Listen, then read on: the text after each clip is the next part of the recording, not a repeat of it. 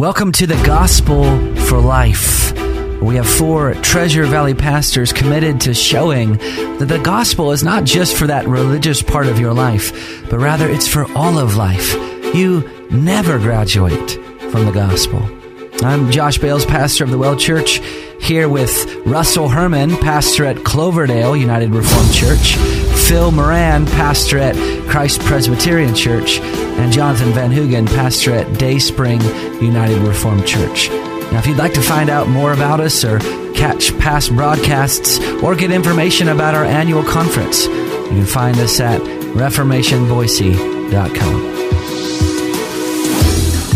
Welcome to the Gospel for Life. With me in the studio this morning is Ryan Hemphill from Treasure Valley RPCNA. Good morning, Russ. Jonathan Van Hoogen from Dayspring, and Vinny Henke from Valley Life Community Church. Gentlemen, it is great to be with you again this morning. Good morning, Russ.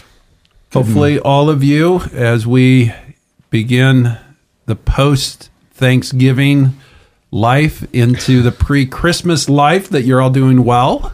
I would say yes. Yes? Yes. How was your Thanksgivings? Were they good?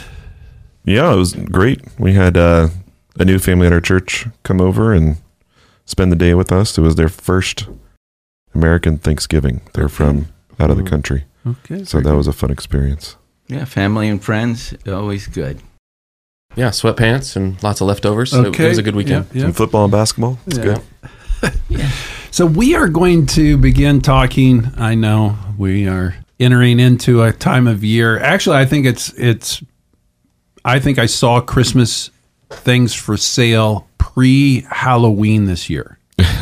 So I think I saw that correctly. They were waiting in the wings anyway. I mean, they were moving them into the aisle on October 30th. It feels like the commercialization of Christmas keeps getting earlier and earlier and earlier. So we want to be relevant. So we are also going to jump in early on our conversation about Christmas and Advent, hopefully differently than your local Walmart store. But gentlemen, what do you guys think about Christmas? Do you look forward to it?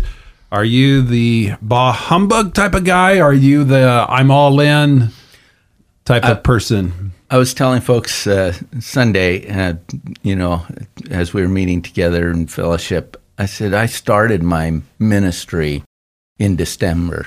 I'd gone to a church in Florida. I came, my first Sunday was the first Sunday of December. So my mind was wrapped around preparing for the holiday, preparing for Christmas, getting a family established and everything. And so that time of the year has always been special to me. And I think just in anticipation of arriving very near Christmas, I started collecting, the Advent anticipations and preparing my mind around that. So, it's always been a part of my ministry to celebrate these weeks leading up to Christmas by just devoting that time for the incarnation. Yeah, we in our circles, we don't make a huge deal of it, but and some people don't observe it. But I love Christmas. It's a celebration of what God has done, and we may not know the exact day Christ was born, but surely the incarnation, where Christ entered the world, is worthy of remembering.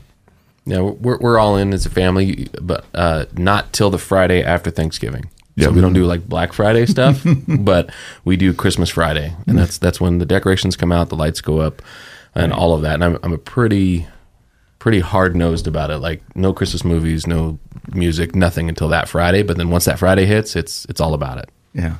I have two. There's two parts to my answer, really. There is the cultural aspect of just enjoying this time of year as a family, and then there is also the church calendar aspect of preparing people. And I think both of them can be profitable to us. In our home, that we are kind of a middle of the road type of family. We don't go all in. Quite honestly, my wife is not ever that excited about putting up Christmas decorations. She's not opposed to the decorations themselves. She just doesn't like the process. She doesn't like doing them alone, Russ. You need to. Actually, in our home, if they are put up, it's me and the kids You started that do it. Okay. She will participate, but really doesn't enjoy it. But she enjoys Christmas. She enjoys the holiday season. And so we're kind of a middle of the road type of family. But I was in a church once where I had a pastor that said this phrase, and of all quotes that will probably stick with me till I die, this is the one Might that go will down do in it. infamy. He says in a meeting, Christmas is a stench in God's nostrils. And I didn't see it coming. So my question to you guys is he right? Is that statement helpful? And why might a Christian say something like this? Well, I think the motivation goes back to the understanding that Christmas is a Roman invention, a Roman Catholic invention, something man-made, something that was not specifically commanded by God to do. And so with that understanding, being on taking those types of commands seriously, I mean, that's where they come from. That's the desire. It's not that they hate Christmas and they just want everybody to suffer. There's admirable motivation behind it. Do I agree with the outcome? No. But it's for the purpose of they're trying to stick only to what God has given. I'm gonna piggyback on something you've said there when you mention it as a Roman Catholic invention. I would disagree with that because I think that's one of the ways we caricature things. First of all, there was a Catholic Church before there was a Roman Catholic Church, Right? And so I didn't say I agreed with them. Okay, well, the Catholic, the Church Catholic, the Church Universal. You go back in time. I happened to be reading this week, and I'd picked up a book that was talking about different aspects of worship. It was like actually the Book of Common Prayer. I should say a commentary on it. And one of the things I read there in terms of Advent was that there's a record of this practice actually being in the church as early as 450 A.D. So we're talking 5th century there. So Maximus was the first Christian bishop of Turin, Italy. And he was writing homilies for the Advent season that have been published. So we know that at least by that time, there was this anticipation of the Christmas incarnation. And at least one Christian bishop was seeing this as an important time to do that. So I would say it has a rich tradition to be looking at Advent and preparation for Christmas. I understand why the church actually, we can read the Westminster Confession and recognize that, what we do in a church service are those things which are prescribed by God, by good and necessary consequences from His Word. Everything else is just a circumstance of our worship and how we might do it differently than everyone else. But, truly the elements of worship wouldn't require us to do a Christmas service. For me, I've tried to always, in my mind, think about Christmas as like there's 3 different Christmases. There's a commercial Christmas, there's a cultural Christmas, and a Christian Christmas. Do you want to just talk the listener through those 3 different aspects of Christmas? Well, first of all, they're your categories, Right. so we'll piggyback on there. The commercialization of Christmas has been with us, and for you mentioned in introductions, you go into the your local Walmart, even your grocery store, and there's stuff being set out to push forward the material aspects of purchasing and buying and for Christmas. So on that level, I guess would be the commercial. I'm sure others can talk more about that. Yeah, I think it's the commercial Christmas is people buying things they don't need for people they don't like with money they don't have. Right? That's a good way to put it. Yeah, when you're thinking about like the office party and all the gifts and the lists and the things, and you're just caught up in the commercialization of it. For me, that's always been that. And just a cultural aspect. I mean, it's something that you see just Western culture in general just pervading, regardless of whether or not people are Christian or not. There's this celebration of gathering together as family and friends and giving gifts to one another.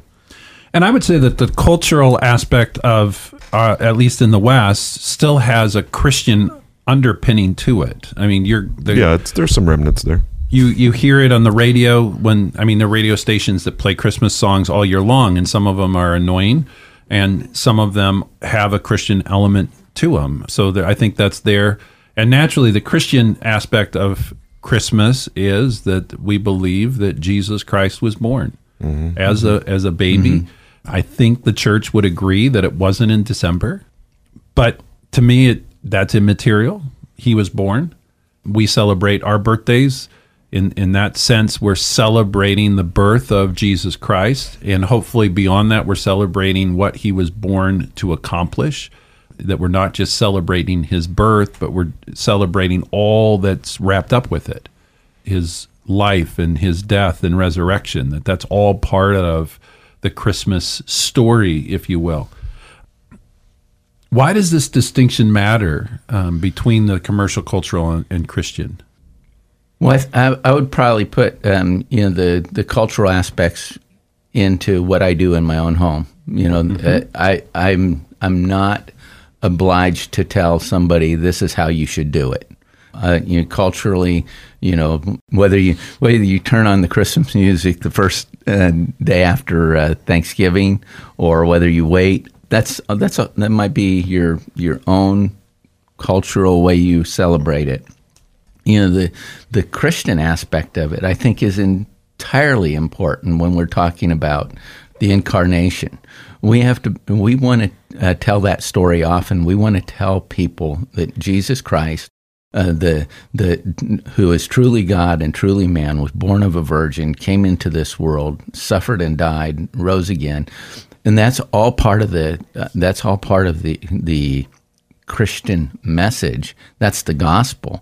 And so, the show here, the Gospel for Life, this is about the gospel. This is why we're even taking it up right now. And so that is immensely important, and we can't even tell that story enough. Yeah. We talk about, for us as a family, like every day is Christmas Day in terms of our understanding of the importance and vitalness of the incarnation of Christ. Philippians 2, 5-11 for me encapsulates this.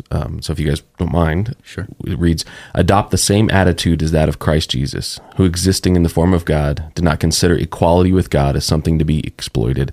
Instead, he emptied himself by assuming the form of a servant, taking on the likeness of humanity. And when he had come as a man, he humbled himself by becoming obedient to the point of death, even to death on a cross. For this reason, God highly exalted him and gave him the name that is above every name, so at the name of Jesus, every knee will bow in heaven and on earth and under the earth, and every tongue will confess that Jesus Christ is Lord, to the glory of God the Father." And I think these three are always just going to be intertwined in our culture, commercial, cultural, and Christian. And I think as parents that we can help try to keep the commercial as far away as possible in our own homes, have your own cultural, like Jonathan said, aspects of it, but always keep Christ at the center of the Advent season. Well, you've been listening to The Gospel for Life. We will see you next time.